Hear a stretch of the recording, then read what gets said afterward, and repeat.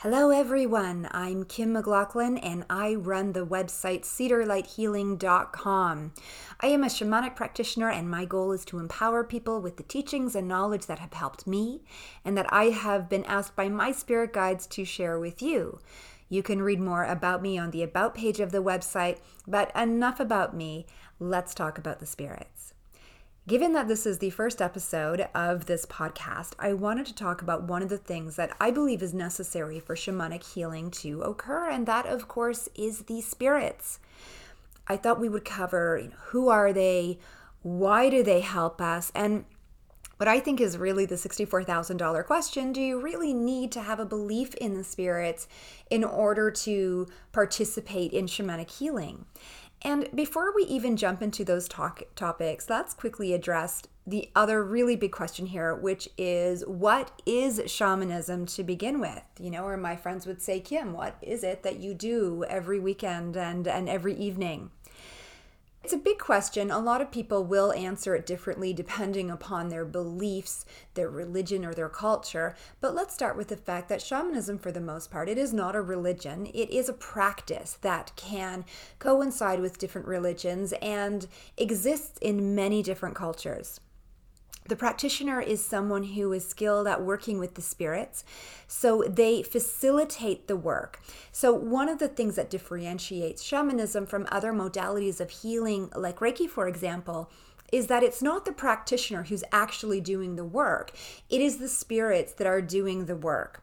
And the practitioner's ability is that they're able to bring the spirits into the room, into that healing ceremony or that healing session, in a way that is healthy and it's responsible, but they fundamentally act as a middleman between the client and the spirits. And this type of work can take decades of training in order to be able to do it really well. So for me, I've got at this point only 14 years under my belt, which may seem like a lot of training in some professions, but in my profession it makes me a real noob or newbie at doing this work. With that in mind, let's talk about the spirits, because they are the ones who are the healers. They are the ones who we know are doing this work. So it begs the question of who the heck are they? Who are these spirits that we draw upon? And it's an important question because I find that with a lot of my clients, there's a lot of misconceptions when we're working with the spirits in the spirit world, or we're working with the spirits in this ordinary reality. A lot of my clients will ask me, are we working with ghosts? Are we working with elementals?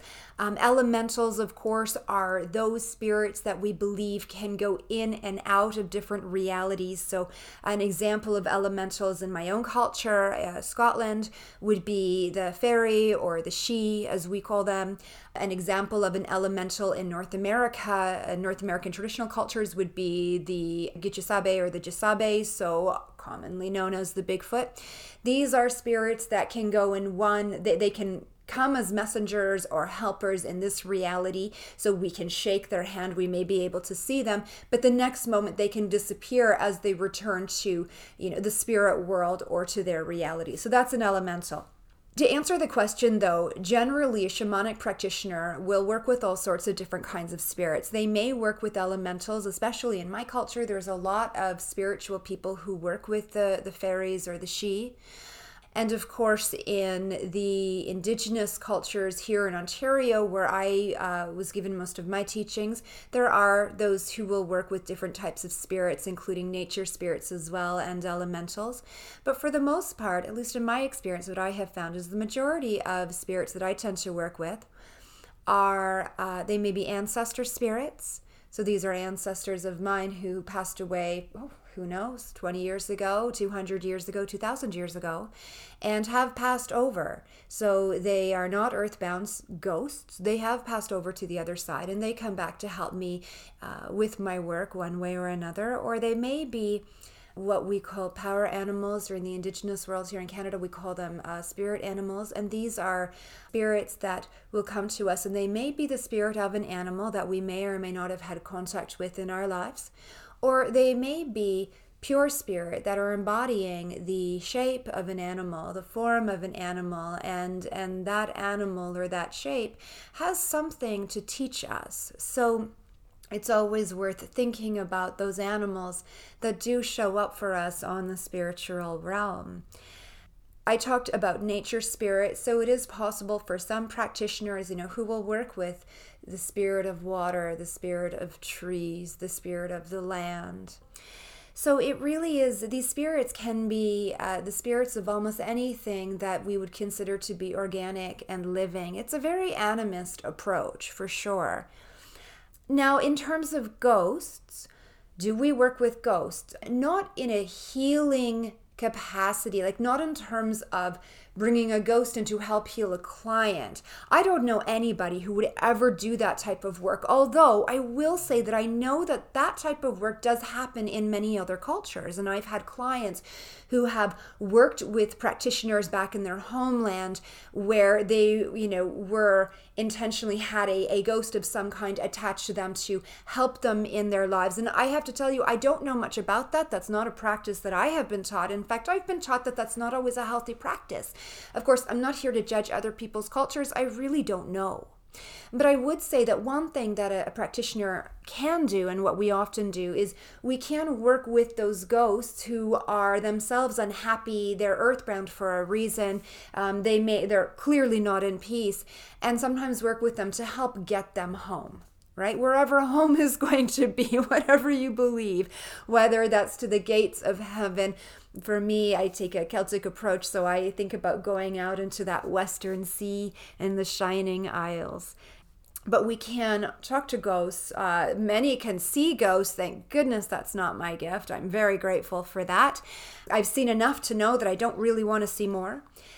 But generally speaking, a shamanic practitioner is not working with those ghosts to affect healing on a client. Those are very different things. So there are different types of spirits. And then for those spirits who a shamanic practitioner will call upon, why do they help us? My only answer for this comes from indigenous teachings that I received when I first started on my journey. And I was taught, and take this with a grain of salt, these are my teachings, they don't need to be yours, but what I was taught was that when we pass away and we journey back to the spirit world, and then we have a wee bit of a rest when we're in the spirit world, but after a time, some of us can choose to become spiritual helpers. And so I don't know, are we appointed? Do we actually choose? I don't know. But we do become spiritual helpers, and we do return. I think about, for example, my mother who passed away about 4 years ago. And my mother doesn't necessarily come in to help me with the healing work on my clients, but she does show up sometimes in my ceremonies, and I find that quite a comfort. And there are other people I know who have passed away who do show up as a helper in others' ceremonies, right? So others who were closer to that person. So I do believe that absolutely can happen. But generally speaking, when we go into the spirit world, it is a job, I suppose, that one can do to become that spiritual helper, to show up. And the reason we have spiritual helpers, according to the teachings that I was given, would be because we all need a little bit of help. And so those helpers exist to guide us along the way, to point us in the right direction, sometimes to protect us, to help us in times of trauma or danger. We've all heard or maybe even had those experiences where we're going to go into a place and that voice says to us, don't go there, walk away, don't talk to this person. And then we realize afterwards that perhaps that person was there to mug us, or we escaped an accident, or we dodged a bullet.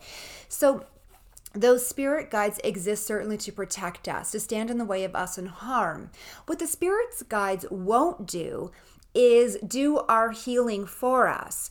So often when we are in the midst of healing, and I know for me that usually looks like a lot of confusion, if there's pain that's coming up, or shame, or whatever it is that I'm working through, there's always that need to seek clarity, at least for me. And I have always found that if I ask the spirits a direct question, what am I supposed to do? Is this a good idea?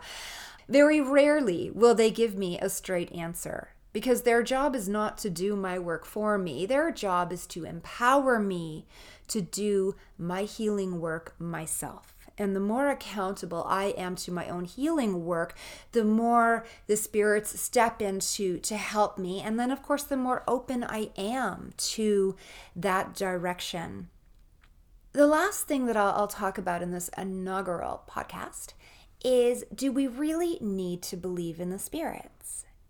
I mean, it sounds like a bit of a hokey question. You would think that if someone is engaging in spiritual healing of some kind, that yes, they would, of course, believe in the spirits.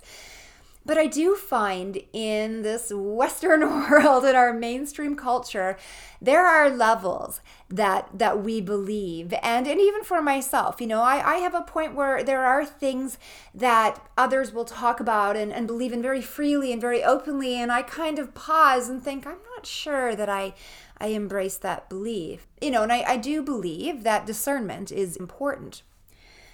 But having said that, if we are going to engage in any kind of spiritual healing, whether it is because we believe or have been told that we have a gift, or whether it's because we are in turmoil of some kind and are seeking out help, so we're seeking out a spiritual practitioner of some kind to help us, I would say, yeah, a belief in the spirits is important. I do not believe that you can do this work without that. Although it sounds like I'm saying that quite flippantly, I'm actually not. I was on this path for a number of years before I really started to truly believe in the reality of what I was experiencing and what I was seeing around me. I'll tell you a story about where my belief really integrated, right? It grounded in my body, and my entire personal spiritual practice shifted after that day. And so I think I had been, I can't even remember what year it was, but I had been in the community, the Indigenous community here in Toronto, for about maybe 2 years. So I know that I was still kind of smack in the middle of that spiritual awakening. And if any of you have had a spiritual awakening, you will know how intense they tend to be. I used to kind of joke, and I was told that my spiritual awakening was incredibly intense. And the elders told me that the reason for it is because, and I am paraphrasing here, I was kind of either thick as a board, or I'm of the temperament that I will explain away anything supernatural that happens around me, right? So the spirits had to be very intense with me. They had to hit me over the head with a 2x4 to get it through my head that this was real and that it was happening. But having said that, being raised in this culture, mainstream Canada, I kind of believed it, but I kind of didn't. I took everything with a bit of a grain of salt. I was a bit flip about it. So there was about 2 years in, the elders informed my son and I that my son actually was working with this very particular spirit in the Indigenous community. And this was a great honor to him, and it was a great honor to our family, because we were told that this spirit looks over him and it looks over our family. But having a relationship with this spirit comes with responsibility. And so we were told that on the change of the seasons, we had to go out into the forest and we had to feed this spirit. So we had to create a ceremony and prepare a meal in a traditional way and very specific food, and trek out to the forest and find a certain tree and, lay our food at the foot of that tree and hang up certain colored flags and sing a certain song. And when we did this, especially when we sang the traditional song that we had been taught, we would be calling in this spirit so that we could make the offering of this food in order to feed the spirit, and in this way honor him and show our gratitude. And so we went out to the home of a great friend of mine, of his mother, fabulous woman named Mary Lou. She just passed earlier this year, and it's a great loss. We went to Mary Lou's house, and Mary Lou was very supportive of my son's journey at the time. I looked at his journey. I didn't even realize at that time it was also my journey. But she was very supportive, and she would let us go to her house, and if we had to prepare, meals and certain ceremonies, she absolutely supported us, but she kind of did it with a bit of amusement. I think she was amused at it. She didn't really believe in it. And I can remember when I was preparing that food, and I remember saying, well, yes, we're going to go into this part of the forest. And her saying, well, you could really just leave it anywhere because after all, it's really just the animals that are going to eat it. And I kind of raised an eyebrow and I looked at her and I didn't really appreciate the comment, but I understood, where she's coming from. I respected that she was allowing us to use her stuff. And of course I let it go, right? One has to have manners. But I thought about that a lot on the boat ride over to where we were going. And I thought, well, how do I feel about this? When we leave this food for this spirit, do I really believe that spirit's going to show up and eat this food? Really? No, I kind of didn't. And so I think that's why I really wasn't all that offended by what Mary Lou had said, because I agreed with her on a certain level. Deep down, I did. So my son and I go over, we trek into the forest. My God, I remember it must have been 35 degrees that day. It was the middle of summer. We find the tree that we're supposed to find. We lay out the food. We hang up the flags and the tobacco. And, we're there with our drums and we beat our drums and we sing this traditional song to call this spirit to the forest, to implore him, please to accept this offering, accept our gratitude and our love. And we're both singing very loudly, and I have my eyes closed because this song, when we call the spirit, it is a prayer of sorts, right? So I have my eyes closed and we get to the end of the song and I open my eyes and there is that spirit standing about 10 feet away from me. Was I elegant and graceful and oh so spiritual? No, I screamed. So help me, I screamed. Oh, if only I could be that wonderful, quiet, calm, spiritual person, but I'm not. So I scream because I'm like, oh my God, and look away, it disappears. My son, Mom, are you okay? I think he was like, I don't know, maybe 13, 14. And I'm like, oh my goodness, I just saw the spirit. And he looks at me, he's like, well, yeah, that's why we're here. God love him, 14, not questioning anything, right? Just accepts the belief fully within his bones. And so that was that. So we left the food, we made our prayers, and we made our way back to the house. And then that evening, my son had a dream, and that spirit showing up at that ceremony, and that spirit actually helping us on the boat back to Mary Lou's house. And so I took this to mean that the spirit had accepted our offering. And after that time, I began to believe that, when I feed a spirit, when I'm told I have to feed a spirit, that is real. And when I go outside, whether it is, a sacred place or whether it's just right here in Toronto, in the beaches, in one of the parks, and I lay an offering for those spirits, that those spirits are the ones who show up. The spirits know what we offer. The spirits are real. They are watching. They do their work. When we see these synchronicities, there's no point in explaining them away because usually they cannot be explained away. And the important thing is to remember that they are real. And therefore, the experiences that we have with our spirit guides are real as well. And I think that's an important thing to say because I know that many people, and I was like that too, when beginning their journey, it can be very hard to accept that belief, to really have that belief. And I know for me, I was very prone to explaining away my experiences until I no longer could, until I was hit over the head with the spiritual 2x4 so that I could not explain away. And I'm so grateful for those experiences. So I just want to, really wrap this up today by saying to you that, yes, I do believe that having a belief in the spirits is numero uno for spiritual work. And that it's important to really look at your belief and, to what extent do you believe in the spirits? Because what I have seen is that this work is real and these spirits are real. And the advice that we're given, the signs that we're shown, the beautiful gifts that they reveal to us, all of these things are real, and not real in a sort of metaphorical, philosophical way. I mean real. You put down food, they show up and eat it. So I want to share that with you because I think that there is power in that belief.